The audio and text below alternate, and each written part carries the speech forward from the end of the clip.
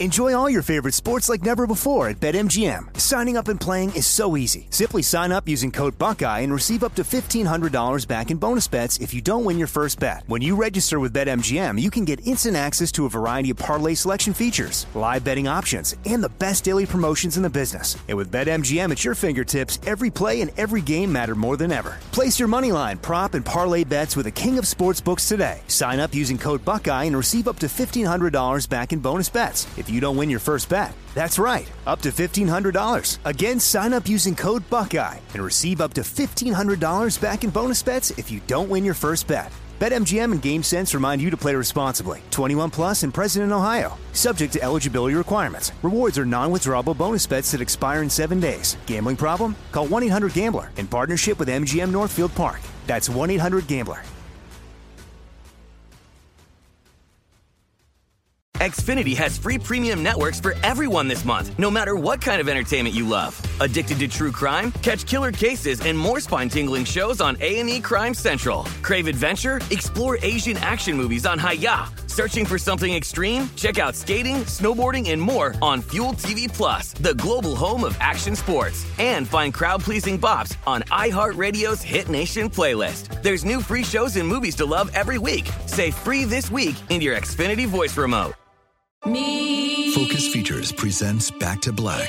I want people to hear my voice and just forget their troubles. Experience the music and her story. Know this, I ain't no Spice Girl.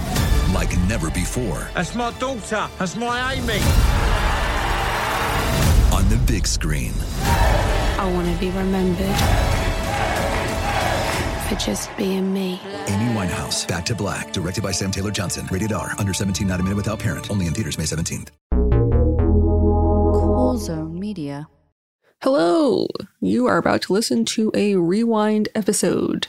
And it's not that much of a rewind. It's pretty recent as far as history goes, but I just really love this episode. I'm really proud of it. I'm really grateful to have met our guest, Deevee Kashi. He just has insight that I think a lot of people need to hear, especially as a Israeli American right now. And I just find his voice very valuable and it's worth a re-listen. So here it is.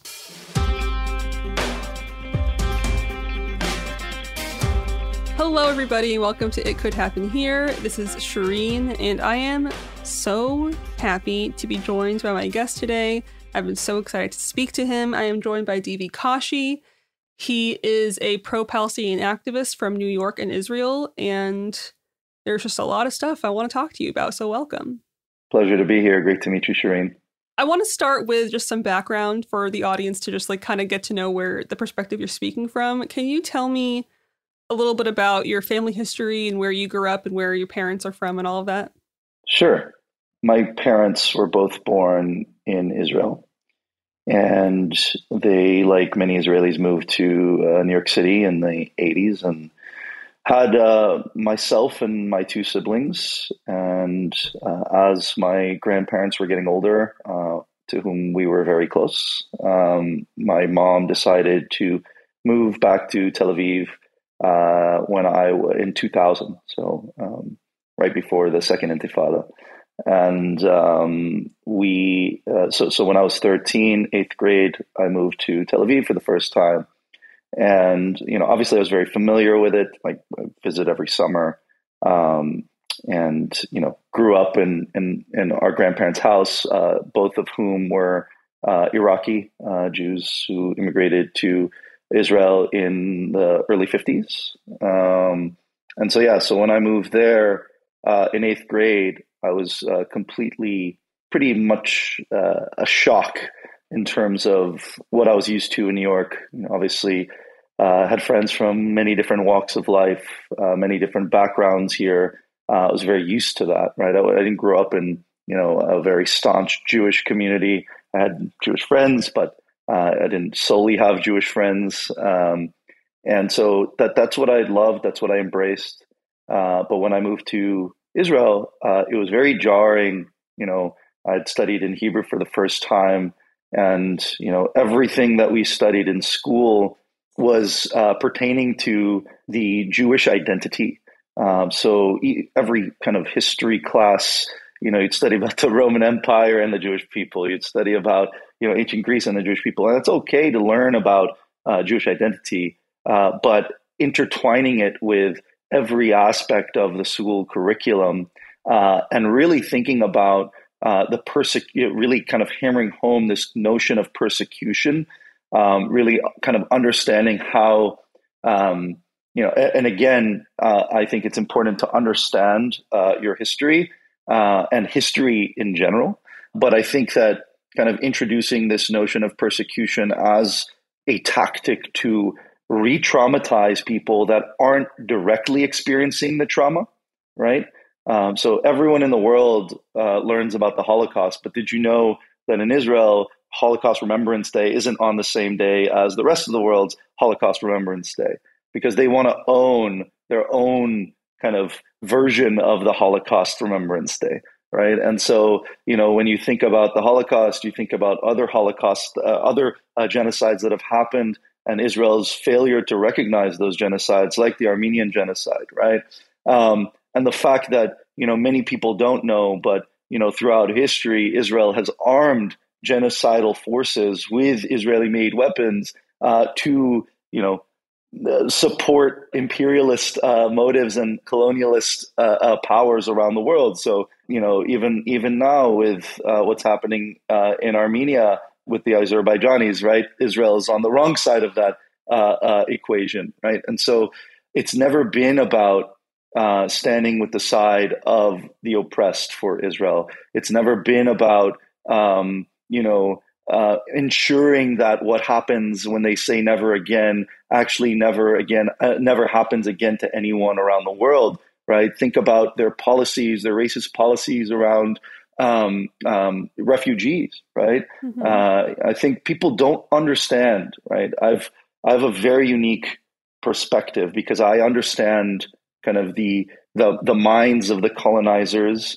I can humanize the colonizers.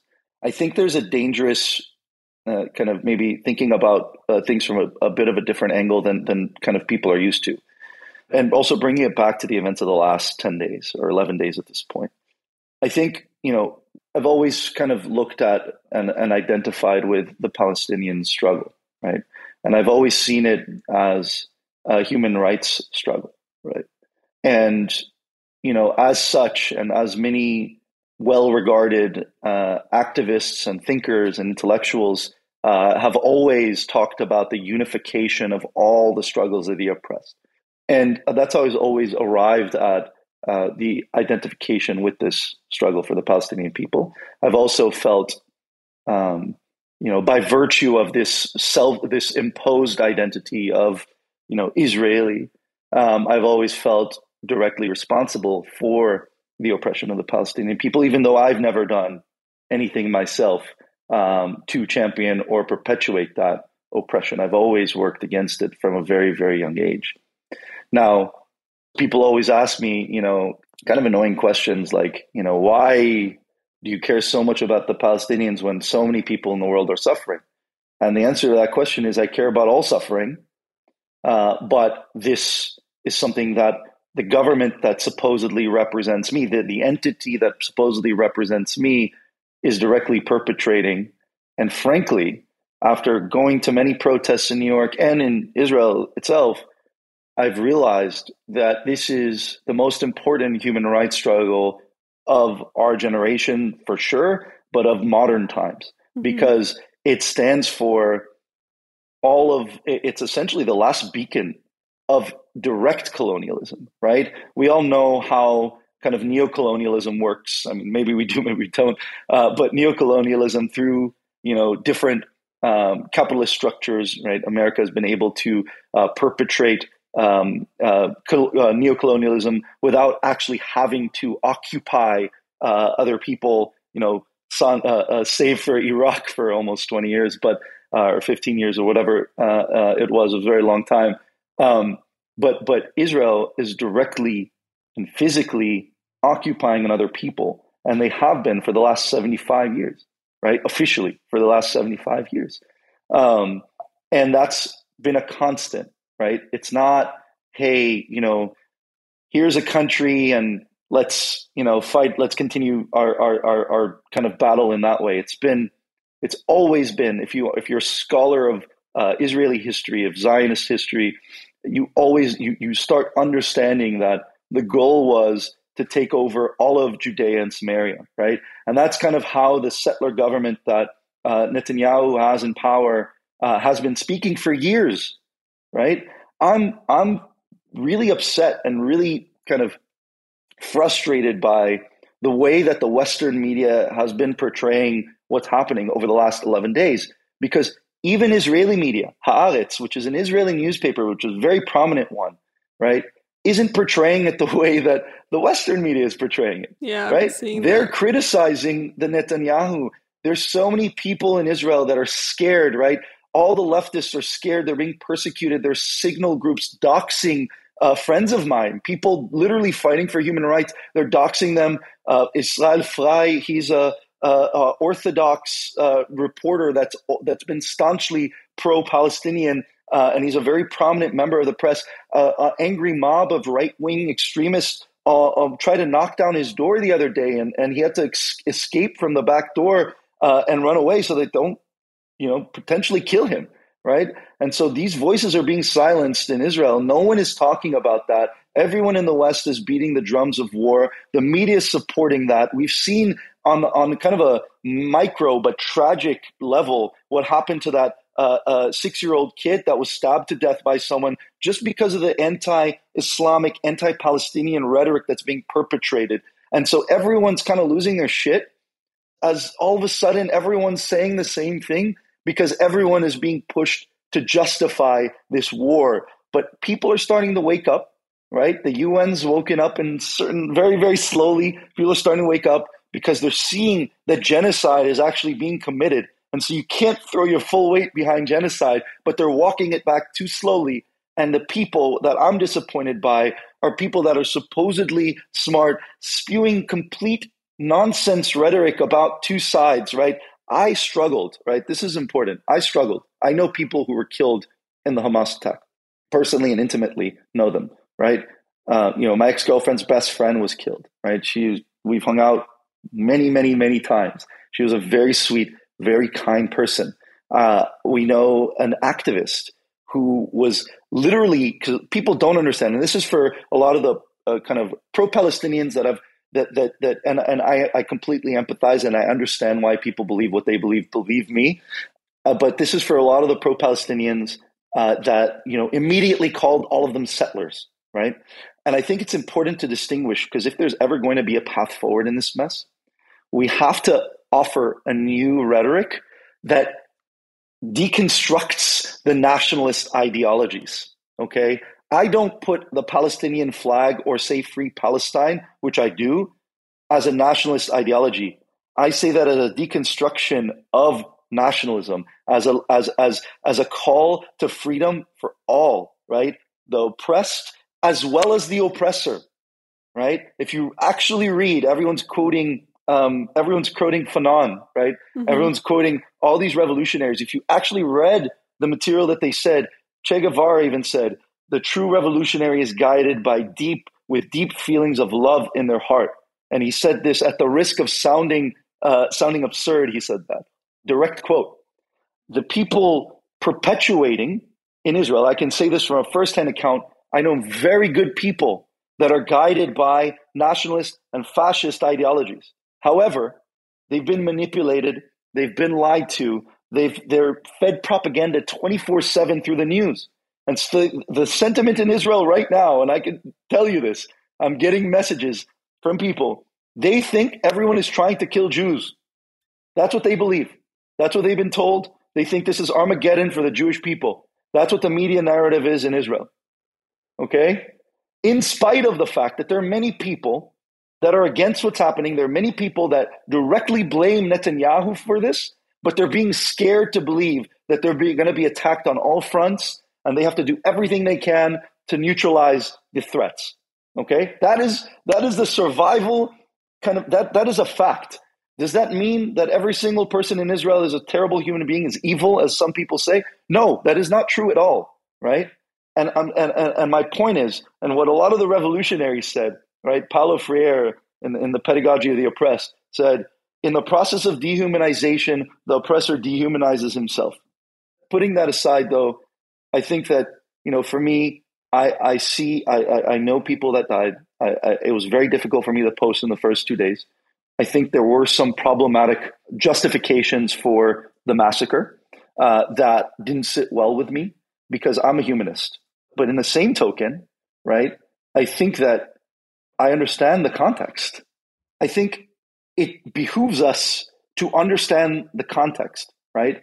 There's a really famous quote, I forget who said it, but if you started the clock or started looking at kind of the colonization in America from when the Native Americans started shooting the arrows, you'd think that the Native Americans were the aggressors, right? If you started looking at, the colonization of Algeria when the local population started rebelling, you think that they were the aggressors, right? Yeah. And that's not to say in the same breath that terrible things happen to amazing people there, right? What people don't know, and a lot of the pro-Palestinian movement doesn't know, is that many of the people living in the area around Gaza are actually activists, like very anti-Zionist activists, right? Many of the testimonies of the families of those activists are saying to stop the genocide. That's not going to bring back their friends, their family members. Those are the people that were, a lot of whom were killed in the attacks because that's where they live. They work with, organizations in Gaza. Like, acknowledge that, right? Understand the complexity. Saying, hey, you guys are all settlers. That's just dumb. It's not factually true. Their grandparents were, their great-grandparents were, 100%. But now they're generations and generations of people, right? Just like in America, there are generations and generations of people that descended. Are they to be held accountable for the actions of their ancestors? Doesn't make any sense. They should be held accountable for actions that they take now, for sure, right? Holding your government accountable, thinking about an actual solution to this terrible situation, that 100% people should be held accountable for. But to call them settlers as a justification for their deaths is something that I will never do, right? And I don't think it helps the struggle, right? I think it's important to say, and then simultaneously also say, did you guys know that Israel played a very major role in establishing the Hamas? Like, don't be stupid. Open a history book. See what happened, right? Yeah. Understand. Don't just be quick to call and quick to say both sides. It's not a both sides situation, even though the aggression was terrible. Those two things can be true. Yeah. It's a devastating, tragic event, right? And I know many great people that were killed in it. But in the same breath, we have to remember what caused it. Yeah, context is everything. Right? Context is everything. Israel funded the Hamas. Bibi has direct quotes in Israeli newspapers saying we have to fund the Hamas in order for Palestinians never to have a state. He directly said that. How do you guys ignore these statements? Bibi has been very clear as to what is going to happen and what he's trying to accomplish. And then on top of that, to compound things, the settlers in his government right now, Itamar Ben-Gvir and Smotrich, are two settlers. They literally are settlers. Like, in accordance with international law, they're considered settlers, okay? Illegal settlers. And they're the second and third most powerful people in Israel, okay? I don't think people understand or know, but those two guys, there's a famous rabbi, okay, in Jerusalem. He's an extremist, fundamentalist rabbi, Jewish fundamentalist rabbi. What he's been calling for a long time, Kahana was right. He was a very fascist rabbi that was basically calling for the extermination of all Arabs. And they're called Kahanistim. And it's basically what the left in Israel used to call this government. Memshala shel Kahanistim means government of Kahanists. Okay? That's who's running the country. And this rabbi has been calling for, in a biblical sense, and we all know when people have an utmost, devotion to religion, that guides them, right? Not our world. Our world does not guide them. The religious texts and the religious leaders are the ones who tell them what is right and what is wrong, right? In religious fundamentalism. And so what this rabbi has been calling for years has been a war to end all wars. Okay? That is what he's been telling them. That is what they've been operating under. Okay? Their allegiances are to him, not to the Israeli people, like literally to that ideology. And so they're in the government right now. Over the last year, they've been essentially adding illegal settlements at a rapid rate, emboldening and empowering settlers to commit violence that we haven't seen in many, many years. Levels of violence we haven't seen in many, many years, even before this latest aggression. I'm talking about over the last 12 months. And the biggest, most annoying thing that I hear from Westerners that think they understand, right? They're like, oh yeah, we really care about Palestinians, but Hamas has to go. Two things to that. One, the fact that there are Palestinians on the West Bank and the Palestinians in Gaza doesn't mean they're not the same people. There are Palestinians in 48 as well. They feel deep feelings of solidarity because they're all oppressed in different ways, right? It's solidarity under this grand Zionist oppression that they experience. And so I think that it's a fallacy that it was an unprovoked attack. Yeah. It's a fallacy, right? It's not the case. The fact that Al-Aqsa kept getting bombarded by settlers on purpose. I don't put it past, like they did this to get a provocation. They've been provoking to get the retaliation for Hamas. They've been doing this for years. This is nothing new, right? Every time Hamas shot rockets over the last 5 years, it was because Israel was attacking Al-Aqsa, right? Right after Ramadan, if you remember, or during Ramadan, sorry. And so every time a barrage of rockets came in, right after that, barrage of rockets, because Hamas wanted to show that someone is sticking up for them. But I'm just saying, you have to understand the context. When you're in a blockade, when you're living in a concentration camp, worse than a concentration camp, frankly, right? Electricity is controlled, water is controlled, food is controlled. You're not able to leave, right? You're not able to freaking leave when you want. You're not able to come when you want. You're not able to. A 60-kilometer strip of land is the most densely populated strip of land in the entire world. Depression is the highest rates of depression. I think the highest rates of child suicide are in Gaza. Okay? When you're living under those conditions, I have no idea how you're I have no idea what that would feel like. So how can I judge anyone, any response to that, right? In the same breath, I can also say it's a tragic thing that innocent people died, and they're innocent people. And I think it's important to hold that complexity also for the Palestinian cause. I think it's important to not lose sight of our humanity in criticizing the grave injustices that Israel has committed and putting the blame squarely on Israel's shoulders that Hamas exists. Yeah, I think that's something Squarely.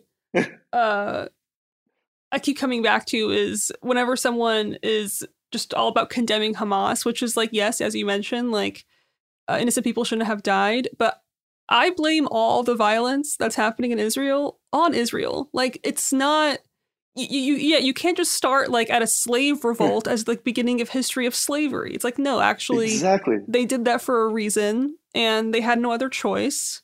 And I mean, for Palestinians, I think like what's the biggest context that's missing is like, they've tried everything.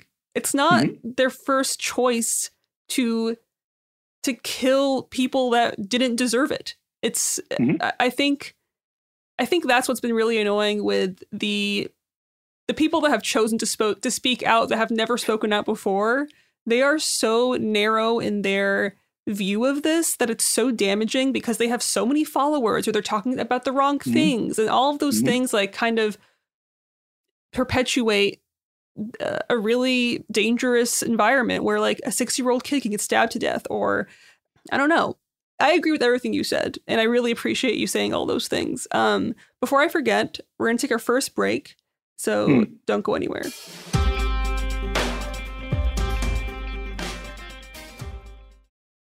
Enjoy all your favorite sports like never before at BetMGM. Signing up and playing is so easy. Simply sign up using code Buckeye and receive up to $1,500 back in bonus bets if you don't win your first bet. When you register with BetMGM, you can get instant access to a variety of parlay selection features, live betting options, and the best daily promotions in the business. And with BetMGM at your fingertips, every play and every game matter more than ever. Place your moneyline, prop, and parlay bets with the king of sportsbooks today. Sign up using code Buckeye and receive up to $1,500 back in bonus bets if you don't win your first bet. That's right, up to $1,500. Again, sign up using code Buckeye and receive up to $1,500 back in bonus bets if you don't win your first bet. BetMGM and GameSense remind you to play responsibly. 21 plus and present in Ohio. Subject to eligibility requirements. Rewards are non-withdrawable bonus bets that expire in 7 days. Gambling problem? Call 1-800-GAMBLER in partnership with MGM Northfield Park. That's 1-800-GAMBLER.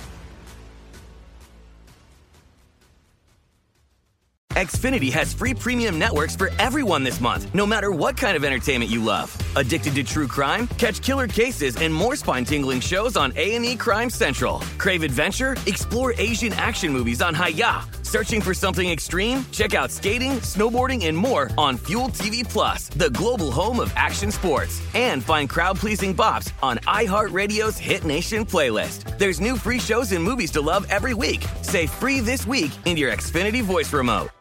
Focus Features presents Back to Black. I want people to hear my voice and just forget their troubles. Experience the music and her story Know this, I ain't no Spice Girl. like never before. That's my daughter. That's my Amy. On the big screen. I want to be remembered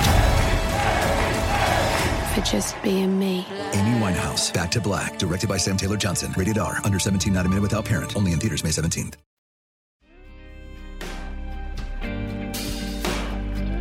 And we're back. Something you mentioned early on that I have been thinking about and getting really angry about is why people are surprised or like unexpecting you to speak out about Palestinians if you are not a Palestinian. I am not a Palestinian. I'm Syrian. And I am extremely vocal about the Palestinian cause and the Palestinian. I've always been 100% free Palestine till I die. And it's almost like surprising to people. Like, why are you so worked up? Like, why aren't you so worked up? Like that's what really gets me is your humanity and care. It shouldn't be contingent on your identity if you actually give a shit.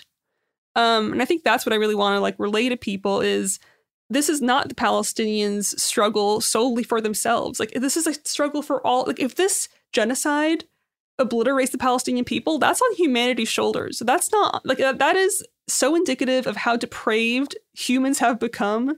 It's just so upsetting. It's just a complete obliteration. There has been videos of settlers saying they want to flatten the whole thing, make it a parking lot. I mean, I don't even have to tell you what like actual media and like politicians have been saying because it's like atrocious. But I think that's what I want to relay to people is like, if you don't care, examine that because that is troubling to me. If you don't care about actual genocide, and maybe that word has been used too much to like make people give a shit, but it really makes me question people's humanity when they are able to kind of just like shrug it off and continue about their day. I've been practicing being hopeful. I think it's really important, especially in times like these, to be hopeful, because without hope, and it sounds cheesy, but it's true, we're not empowered, right? We're not able to act. And I think what's exciting, what's I guess heartening to me is actually the people's response to what's happening. Yes, there are many influencers and celebrities that posted the wrong thing. I'm also seeing many that posted the right thing. Yeah. I'm also seeing many people that I'm surprised by. I'm seeing many people that I wasn't surprised by posting the wrong thing. Yeah, that's true. That's true. Frankly. But I'm also seeing many people, white people, Black people, right? Like people of all kinds that are disconnected, from an identity perspective to the Palestinian people, doing so much, showing up. I saw images from the protest in the other day, and I'm not talking about the Jewish protest, which was amazing, right? What JVP did with If Not Now in front of Chuck Schumer's house was incredible, really right? That's solidarity. Yeah. That's real, right? That's humanity, right? That's what humanity should be. That's real solidarity. I'm talking about the protests though that was Palestinian led in Midtown, and I saw tons of Jews there.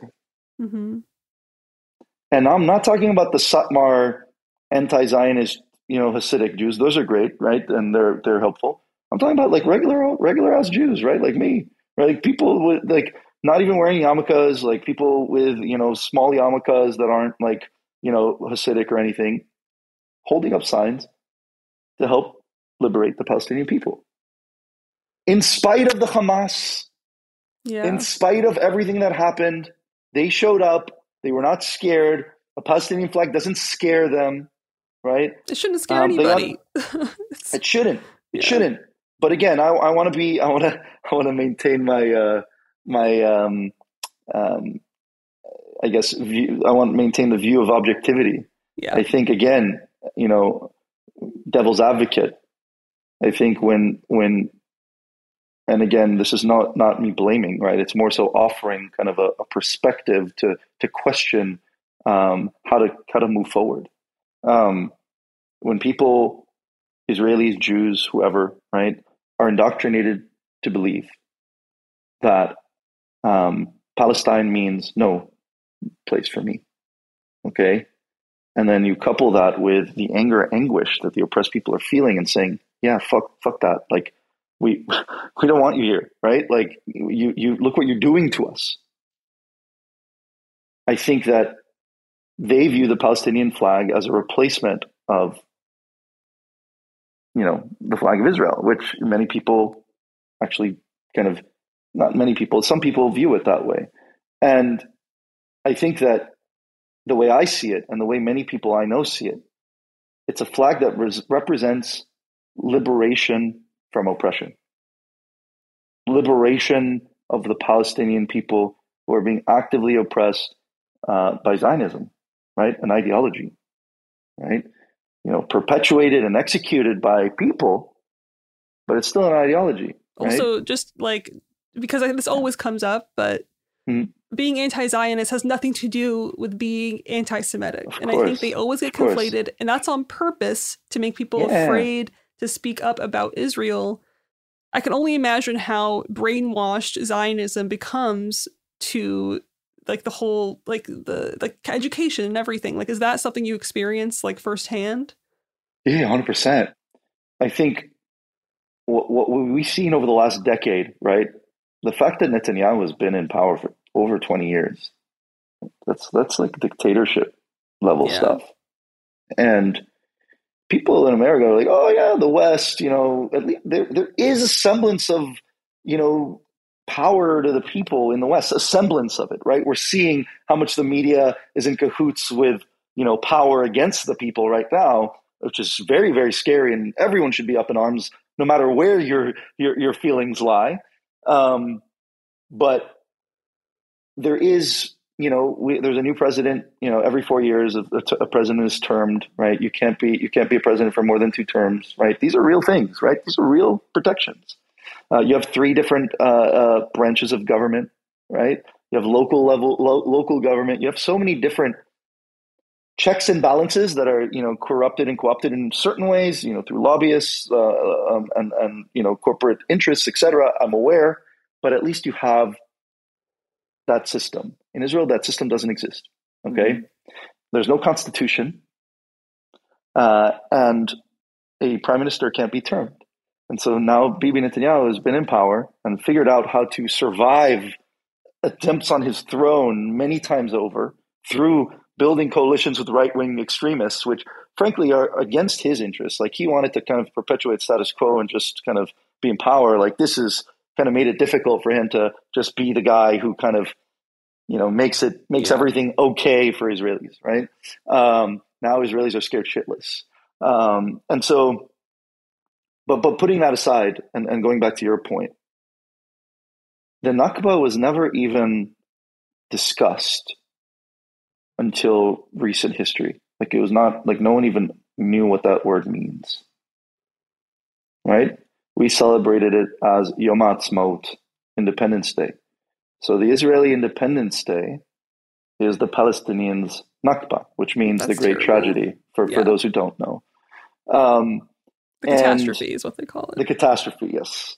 And so, but what's interesting and very sad is that in recent years, because of the world, actually, and when Israelis tell you you don't know what you're talking about, don't comment on things you don't talk about, that you don't know about, you most likely, if you've done literally any, if you read one book on Palestine, if you read On Palestine by Noam Chomsky and Ilan Pappé, like, you know more than Israelis know about their own situation.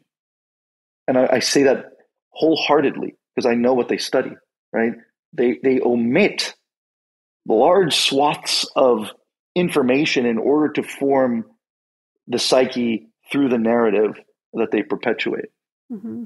And so, but because of recent external and global pressure, and because of the fact that the new generation of young people have educated themselves on Palestine, catalyzed, a lot of them catalyzed by the social justice movement, right? The Angela Davises, the Chomskys of the world, who always, since the 60s, have been talking about Black liberation isn't complete without the liberation of the Palestinians, unifying struggles.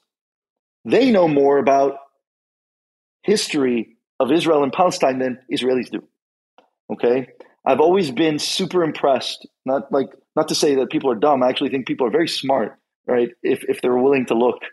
But every Palestinian friend of mine, every single one, knows so much about Zionism and Zionist history, right? They're scholars of Zionist history, right? But Israelis have no idea about Palestinians and Palestinian history. I think it's really unsettling because, for those who don't know, the catastrophe was like mass displacement, like the mass expulsion of like 750,000 Palestinians, ethnic cleansing, massacres, extreme, like just a disgusting show of forcing someone to leave their land and taking it over. It was atrocious, and I think the fact that they can't even learn about or like learn deeply about Palestine or Palestinians, it's like another way of ethnic cleansing and like forgetting they even exist. And I think that's very unsettling because you can't just forget. At the same time, they say like history is written by the people that are in power, right? Or the people that like win the war, quote unquote. And they're very capable of convincing a big amount of people that that they were never here. I think being hopeful is a practice, and I've definitely fallen into bouts of depression and helplessness and hopelessness also. I think we all do, but I think it behooves us to practice hopefulness, especially in times like these, because without it, we don't have the power to liberate the oppressed. Right. Yeah. And I think, like you said, I think it also important. I keep saying the Palestinian struggle is the people's movement all over the world. Right. And we're seeing that. It's not me. I'm nobody. But we're seeing that people understand that. Right. Like I said, people are smart. Right. You don't have to go to, an Ivy League school to be intelligent. Right. Paulo Freire talked about banking and intelligence, right? When you just consume information from a teacher perpetuating the injustices and maintaining the system of oppression, right? You can be as educated as you want in that form of education and not understand the world and understand the inequalities around you, right? But if you feel those inequalities, if you have that empathy, if you're able to expand your consciousness a little bit to also include those that you may not identify with or that maybe are not tangible, their experience is not as tangible to you, then you're able to understand situations pretty clearly and easily. And I think the world is showing up because they understand that, right? Sure, the Arab world is showing up, and that's incredible, right? Because they understand, right? This is like what I always say is Palestine is the last kind of, like I said earlier, the last direct colonialist project that exists in the world. Direct, right? In terms of direct and active. How about that? Colonialist project that exists in the world. And the Arab world, if you read Edward Said and Orientalism, you understand how the West basically created and othered kind of the Arab world in order to create that separation and division, in order to create, a world that serves self-interest, individualism versus kind of communitarianism, and of the kind of East. And so when you think about it in that context, you start understanding that, this is a struggle against kind of Western imperialism, right? This is a struggle to free all oppressed people, because that's what Zionism in Israel currently stands for. And everyone who perpetuates it, and people that talk about intersectionality and anti-racism and all of that, and they still say, and they still don't understand that this is literally a real-time manifestation of the shit that they've been reading in history books. Right? And we're seeing it, and it's jarring, and resistance is fucking jarring, right? Like, it was jarring to me. I could barely watch it. I had people crying. I didn't say this earlier, but I had, family members that didn't want to speak to me, and people cursing at me, and friends from, middle school sending me hate messages. My mom is receiving death threats. Wow. Right? This is real shit. Right. And so this isn't an abstract, and so, that's what people don't necessarily understand when they just approach it academically. And I commend them. And I think it's important to understand the intellectual context of things. I've done the work, I've read the books, but I think it's also important to kind of take a step back and contextualize things all around. Right. And only through that contextualization can we rehumanize, both the oppressed and the oppressor in order to actually have a path forward that's inclusive of all, that doesn't pit people against each other, right? Yeah. Jews lived on that land for many years before Zionism. If you're a they scholar all of lived peacefully, I want to say. Everyone lived just fine before the introduction of Zionism, which is a very modern, very fascist ideology. Not only Zionism, though, right? Think about Sykes-Picot, right? The British-French treaty that was signed in 1920 that sliced up the Arab world according to their whim, didn't take into account any demographic, any ethnic, geographic relations, didn't take into account any of that. And that is what set the tone for a lot of what we're seeing in the Arab world today, right? Compounded by the introduction of a European ideology into the region that served European interests is what we're seeing to this very day. And the Palestinians bear the biggest brunt of it. Right? I would say in recent years, there's tragedies all around due to Western imperialism and Western intervention, right? I take that back, right? I don't want to compare tragedies. But the tragedy of the Palestinian people, there's no one really advocating on their behalf. Yeah. I was going to add a wrinkle that probably 99.9% of the population doesn't know, including Palestinians and Arabs, because it was actively erased. But up until Sykes-Picot, up until Western imperialism, Arab Jews were an integral part of Arabic culture. Okay? In Iraq, my grandparents from Iraq, right? The Iraqi Jews were not Zionists. There were hundreds of thousands of Jews in Iraq that lived there since Babylonian times, right? There are many empires that came through the Arab world, right? So displaced, replaced, etc. But they were there for hundreds of years at the minimum. Some would say some of them were actually not there due to the Spanish Inquisition, right? But actually were there before and never left, basically. And so, they were musicians. They played with Kulthum, right? They were statesmen. They were very integral part of the culture, right? And I have many Arab friends that do know this, and they're like, yeah, this is one of the biggest tragedies is kind of the betrayal of the Arab Jew, right? And they understand, right? When at this point in time, and this is not only Iraq, this was Egypt and Yemen and Morocco. There's a huge Jewish community, right? These people live there. Nazism is not an Arabic concept. They're trying to paint Arabs as Nazis. Even growing up, I would go to Syria a lot, and my grandfather he would only get bread at the Jewish bakery. Like, he would take the walk and go there, and it was normal. No one cares. Yeah. Like, no one gives a shit, really, what your religion is in those communities. And I think, this is obvious for people that are reading about all of this, but the media and Zionism and Israel, they're purposely conflating what's happening with religion to make it more complicated for people, to make it this like ancient battle of all time, when it's not about any kind of Muslim versus Jewish versus Arab versus whatever. It's really so simple to the point where it's kind of silly. And I think they make it so complicated for people to be scared to talk about it. They're not informed enough. They don't know about religion. They don't know about the history. You don't have to know about any of that to know that oppression is wrong and genocide is wrong. 100%. And every resistance movement in history was considered a terrorist movement in modern times, right? Even Israeli militias, right? You had the Lehi, the Etzel, and the Haganah, okay? They were considered terrorist organizations because they would attack civilian British, and they've attacked civilian targets during the British Mandate. Yep. Sound familiar? Important. No, that's very important to bring up. No, but you know what those three militias became? The IDF.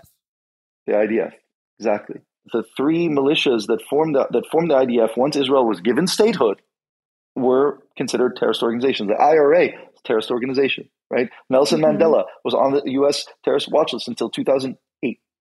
These are real things. These are all facts. But I'm saying even if you're thinking about it from the perspective of attacking civilians, okay, wrong, in my opinion. But when you don't have, if you look actually here, another fact, right? Look at what the Hezbollah is doing. Okay, they were considered a terrorist organization. They're armed to the teeth. Israel's scared shitless of the Hezbollah threat. I'm hearing it from people on the ground, right? They're attacking military targets. They're showing the world that they can, because they can. They used to not be able to. Now they can, so they are. When a population is oppressed, suppressed to the level that the Gazans are, what military do they have? Do they have F-16 fighter jets that they can go and bomb? I don't know, the Kiryat. Did you guys know that the biggest military base in Israel is in the middle of Tel Aviv? Yeah, in a residential area, like very in a residential area. Yeah. So what if the Gazans had F-16 fighter? What if Hamas had F-16 fighters? They wouldn't want to bomb that. Yeah. Like people are people that dense, like that they don't understand how this thing works and what oppression looks like, right? A lot of my Palestinian friends always say the world wants us to be the perfect victims. Yeah. And in a lot of senses, the burden is always on the victim, right? In these oppressive scenarios. So I always tell them, guys, like, we have to be smart. We have to make sure that, again, it's trauma that I can't, I feel in my bones, but it's not directly happening to me. And so it's not from a place of judgment. It's from a pragmatic perspective. We have to understand that that's the trap that they're setting for us. The Hamas did exactly what the right-wing government wanted them to do in order to justify the plan that they had all along. I'm not going to go so far as to start perpetuating conspiracy theories because it's not my place. So I'm not going to say that they planned this and it was, an inside job. I'm not going to say that. But what I will say is it served the interests of the right-wing government. Yeah. And one thing I wanted to say, because I keep going off on tangents and I apologize. No, you're fine. But to your point about the Nakba, I said, in the last 10 years, it's pretty crazy to see the narrative shift. Israel has been so emboldened. They feel so invincible because of the international support that they have. Now they acknowledge the Nakba. But you know how they acknowledge it? They say, yeah, the Nakba happened. Let's do a second one. Yep. Right? And so now all of a sudden the Nakba existed, right? And they're basically saying, hey, let's do a second one. All the right-wing government officials were saying the second Nakba. Let's do it now. And that's what they're trying to do. Yeah, that's what they're trying to do in Gaza. It feels like the first one never ended. It feels like the first one just never ended, right? That I always say that. I agree. Yeah. But I'm saying, like, I'm talking about mass expulsion right now. They're trying under everyone's noses to utilize genocide and ethnic cleansing to displace millions of Palestinians from Gaza. And God knows, this was like a biblical idea, right? Like the Judea and Samaria. This is not like there was no like specific plans that people had. Like, this is a biblical, fervent, ideological idea. They don't freaking know what they're doing. They don't want to go. They don't want to go to war with Iran. They're scared of the Hezbollah. Like, these are real things. These are real threats. Like, Israel hasn't fought a real opponent since the 70s in the Yom Kippur War. That's what I'm trying to say. Like, this showed how vulnerable they are, and they're scared. I'm telling you, like, I know the sentiment on the ground. Like, people are scared out of their minds. They're not very confident in Israel's military, right? Like, that's why they're bombing the shit, and like, that's why they haven't invaded. They said they're going to invade. Bibi's talking this big game. They haven't done it yet. Because they're scared. To remember also is that the IDF, that's all I'll say, does not actually act in the best interests of the civilians. If anything, like, there was like a report from an Israeli woman who survived the massacre at the music festival that said a lot of them were shot by like their own forces. It was like indiscriminate shooting. The biggest casualties for Israeli soldiers up until this was friendly fire. Yeah, that's I mean, I just think that's so important to remember, because it's they're framed as this very like ideal warrior bullshit, and it's so far from the truth. And that's what I'm saying. They're 18-year-old kids. Yeah. These aren't like US like Marines that are career assassins. Like, have you ever seen a US Marine next to an Israeli soldier? No, I'm serious. Like no, I know. I mean, it's become a trend to be a soldier, if anything. It's like very like, you see these like young people almost like yeah, exactly. It's like a very cool thing to do when it's there was really never cool. A threat, though. Israel has been, you've grown up in Israel believing that you're the most powerful entity and you can do whatever you want whenever you want, right? Yeah. And that notion has been shaken to its core. And if you're part of the propaganda machine, if you're caught in the propaganda machine that is kind of Zionist Israeli ideology, you're basically now, your whole world is crumbled beneath you, right? You're completely in survival mode. Everyone's posting, everyone's like, you have to eradicate Hamas. They're not even eradicating Hamas. What are they doing? They're just emboldening Hamas. Like, this happens all the time. It's just happening on a much bigger scale right now.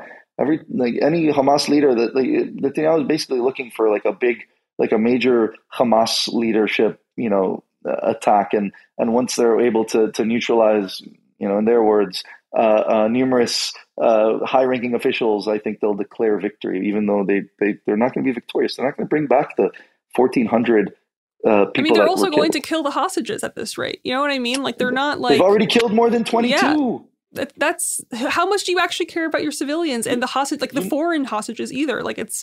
But I don't know. They're just clearly showing their ass, in my opinion. I want to have a clear message, though, to kind of people that are on the fence in the West that are being fed propaganda through Western media outlets that is quite clear at this point, and some of them recognize this, and that's why they come to my page and they're like, "Oh, thank you. I didn't know." In Israel, there are many people, not even ideologically, that want to bring the hostages back and don't understand why Israel is doing what it's doing before, and not even talking to them about the hostages.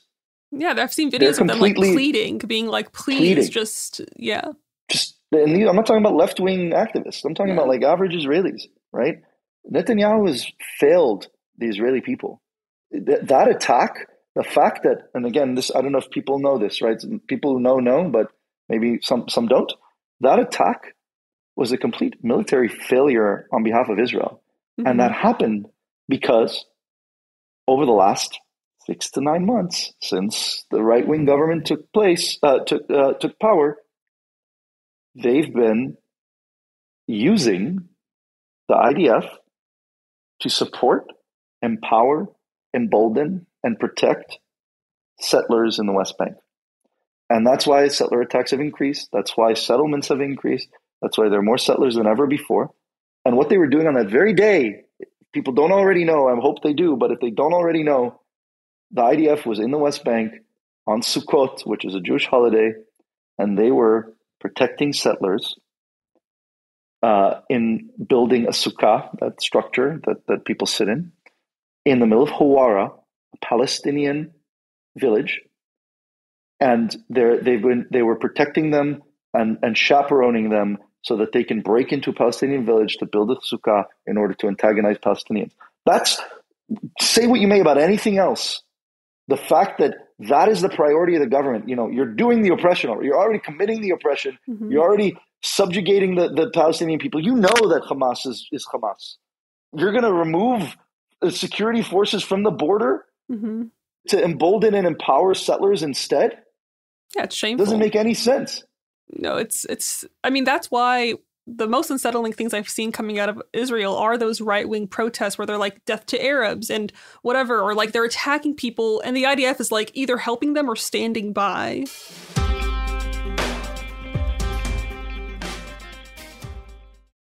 Enjoy all your favorite sports like never before at BetMGM. Signing up and playing is so easy. Simply sign up using code Buckeye and receive up to $1,500 back in bonus bets if you don't win your first bet. When you register with BetMGM, you can get instant access to a variety of parlay selection features, live betting options, and the best daily promotions in the business. And with BetMGM at your fingertips, every play and every game matter more than ever. Place your moneyline, prop, and parlay bets with the king of sportsbooks today. Sign up using code Buckeye and receive up to $1,500 back in bonus bets if you don't win your first bet. That's right, up to $1,500. Again, sign up using code Buckeye and receive up to $1,500 back in bonus bets if you don't win your first bet. BetMGM and GameSense remind you to play responsibly. 21 plus and present in Ohio. Subject to eligibility requirements. Rewards are non-withdrawable bonus bets that expire in 7 days. Gambling problem? Call 1-800-GAMBLER in partnership with MGM Northfield Park. That's 1-800-GAMBLER.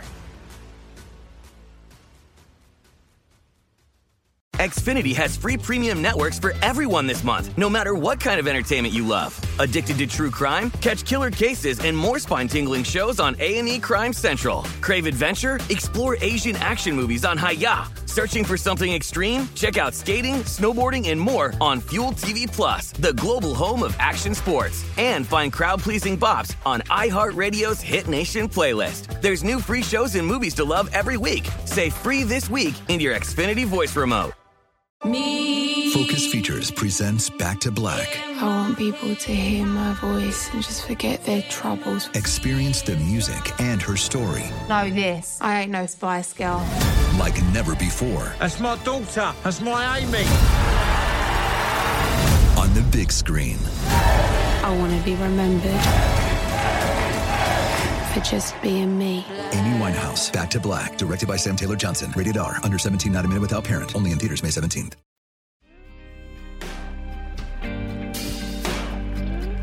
If you're on the fence about this still, you are literally for genocide. Those are the two differences. Yep. It's either you're for genocide or you're against genocide. And if you're considering the options, examine yourself. That's not right. I was just sent this tweet. Apparently, yesterday, the Twitter for Israeli Prime Minister at Israel PM said, "This is a struggle between the children of light and the children of darkness, between humanity and the law of the jungle." Are you fucking kidding me?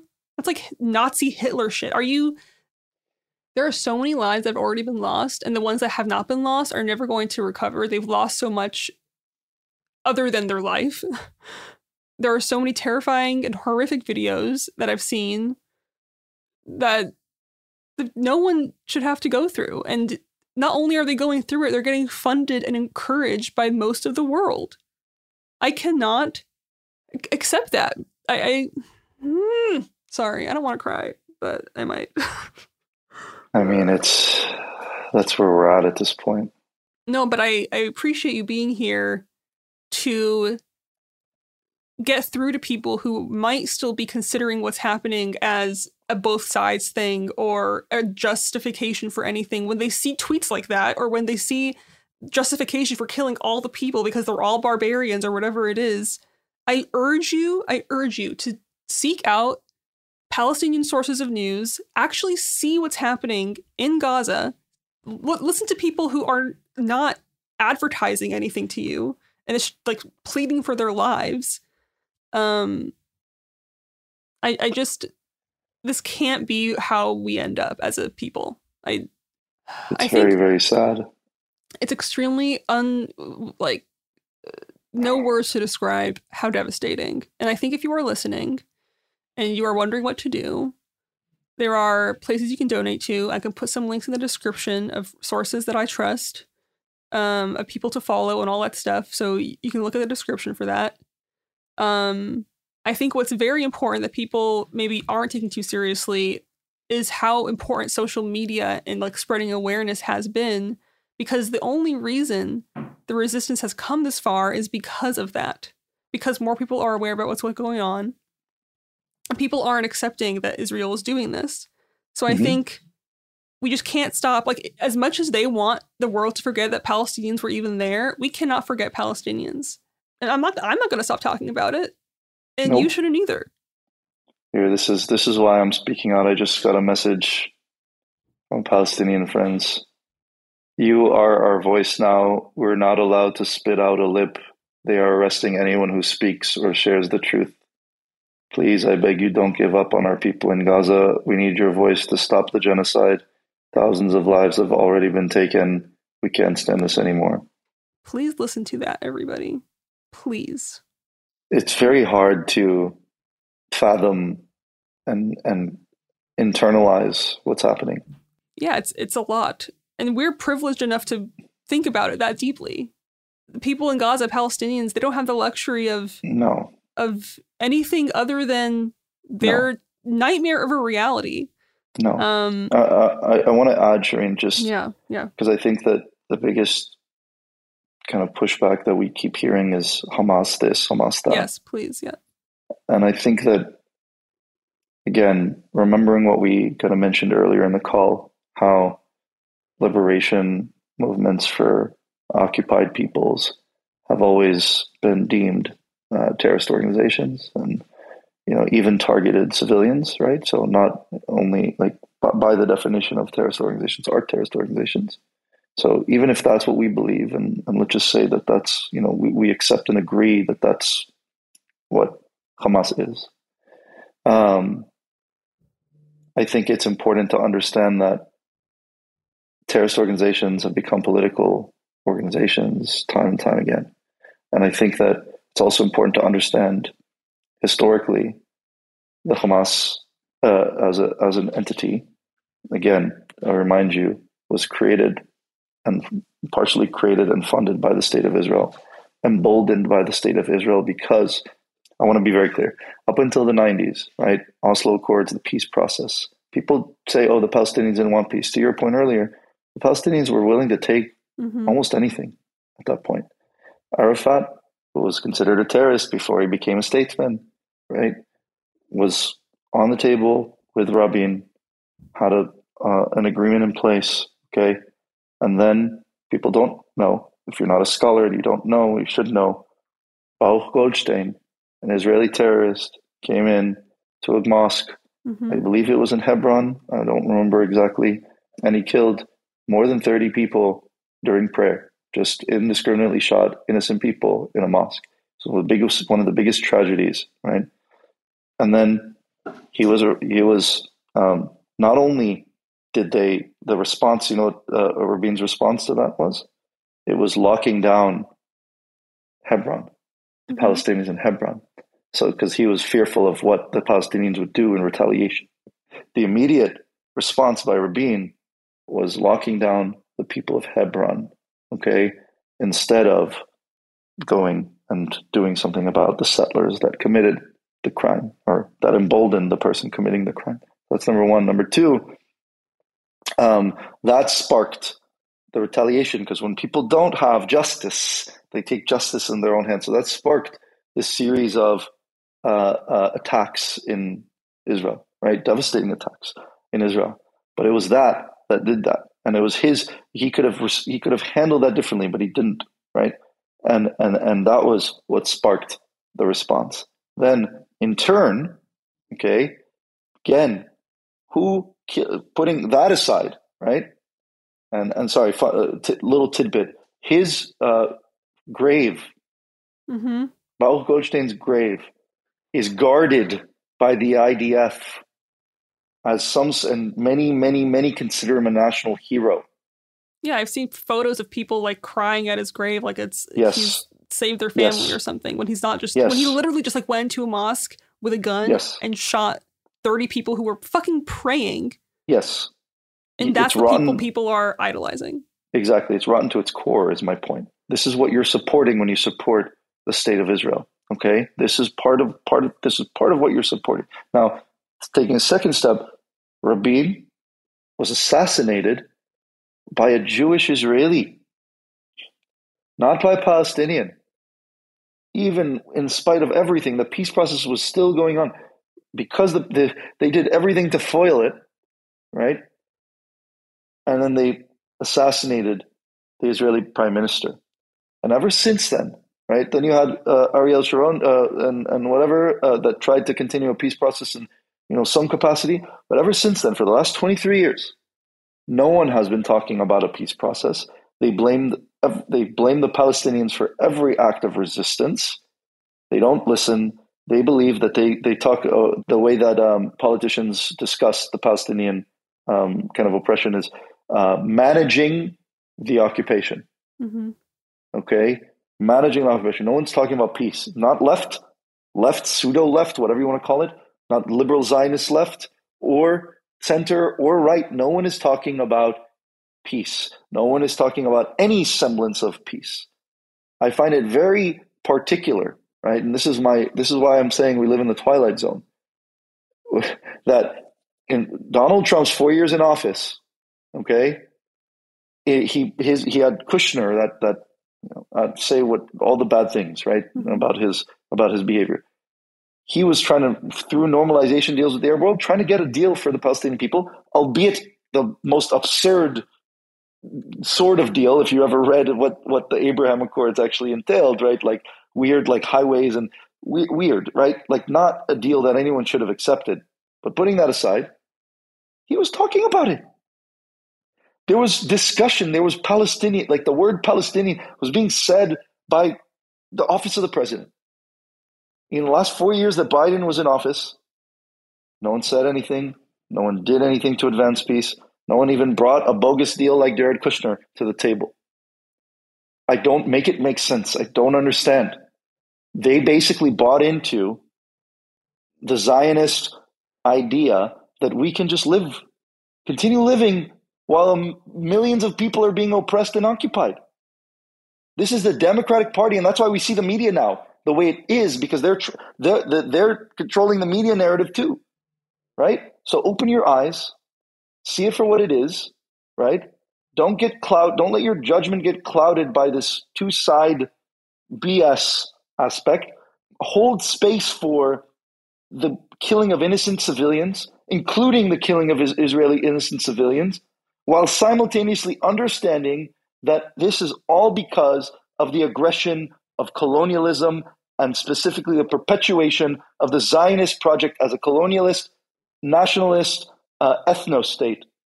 And that is what I ask of you guys to do, right? Yeah. Thank you for that. That's, I think, a great place to end. Thank you again for joining me. You are just, as your Palestinian friends said in that message, your voice is really critical because people will more likely listen to you than to a Palestinian. So I very much thank you for your activism. And I don't know, we're not living in a just world. And so we just have to stick together. I also want to mention the other reason why social media is so important is, like, one, there's a reason they cut electricity to Gaza. They don't want anything coming out of there. They want them to die in a blackout. And two, they are literally arresting people for following Palestinian accounts now. Yeah. So, I mean, if that's not totalitarianism, like, what the fuck is? Well, anyway, so that's it for today. I don't think I can do any more. But again, I'll put some sources in the description to donate to keep raising awareness. If you have people in your circles that are still hesitant about having a stance on this, like, have conversations. It shouldn't be complicated. It really shouldn't be, because it's not. And that's all I have. So thanks, everybody. Thank you for having me. It Could Happen Here is a production of Cool Zone Media. For more podcasts from Cool Zone Media, visit our website, coolzonemedia.com, or check us out on the iHeartRadio app, Apple Podcasts, or wherever you listen to podcasts. You can find sources for It Could Happen Here updated monthly at coolzonemedia.com/sources. Thanks for listening. Xfinity has free premium networks for everyone this month, no matter what kind of entertainment you love. Addicted to true crime? Catch killer cases and more spine-tingling shows on A&E Crime Central. Crave adventure? Explore Asian action movies on Hi-Ya. Searching for something extreme? Check out skating, snowboarding, and more on Fuel TV Plus, the global home of action sports. And find crowd-pleasing bops on iHeartRadio's Hit Nation playlist. There's new free shows and movies to love every week. Say free this week in your Xfinity voice remote. Trinity School of Natural Health can help you be part of the fast-growing health and wellness industry. With an education that empowers communities, Trinity grads can change lives by applying natural health principles and techniques in holistic practices or stores selling nourishing health products. Offering 19 online programs that fit your busy schedule, you'll get training to help turn your passion into a career. Enroll today at trinityschool.org. That's trinityschool.org. Whether you're a savvy spender maximizing your savings with cashback rewards, a thrifty rate watcher seeking the lowest interest, or a travel enthusiast looking for extraordinary perks, Kemba Financial Credit Union has a visa to complement your lifestyle and unique needs. Apply today at Kemba.org to unlock a limited-time 2% cash back on purchases and pay 0% interest on balance transfers for an entire year with a new visa from Kemba. You deserve a card that works for you. Restrictions apply. Offer ends June 30th, 2024.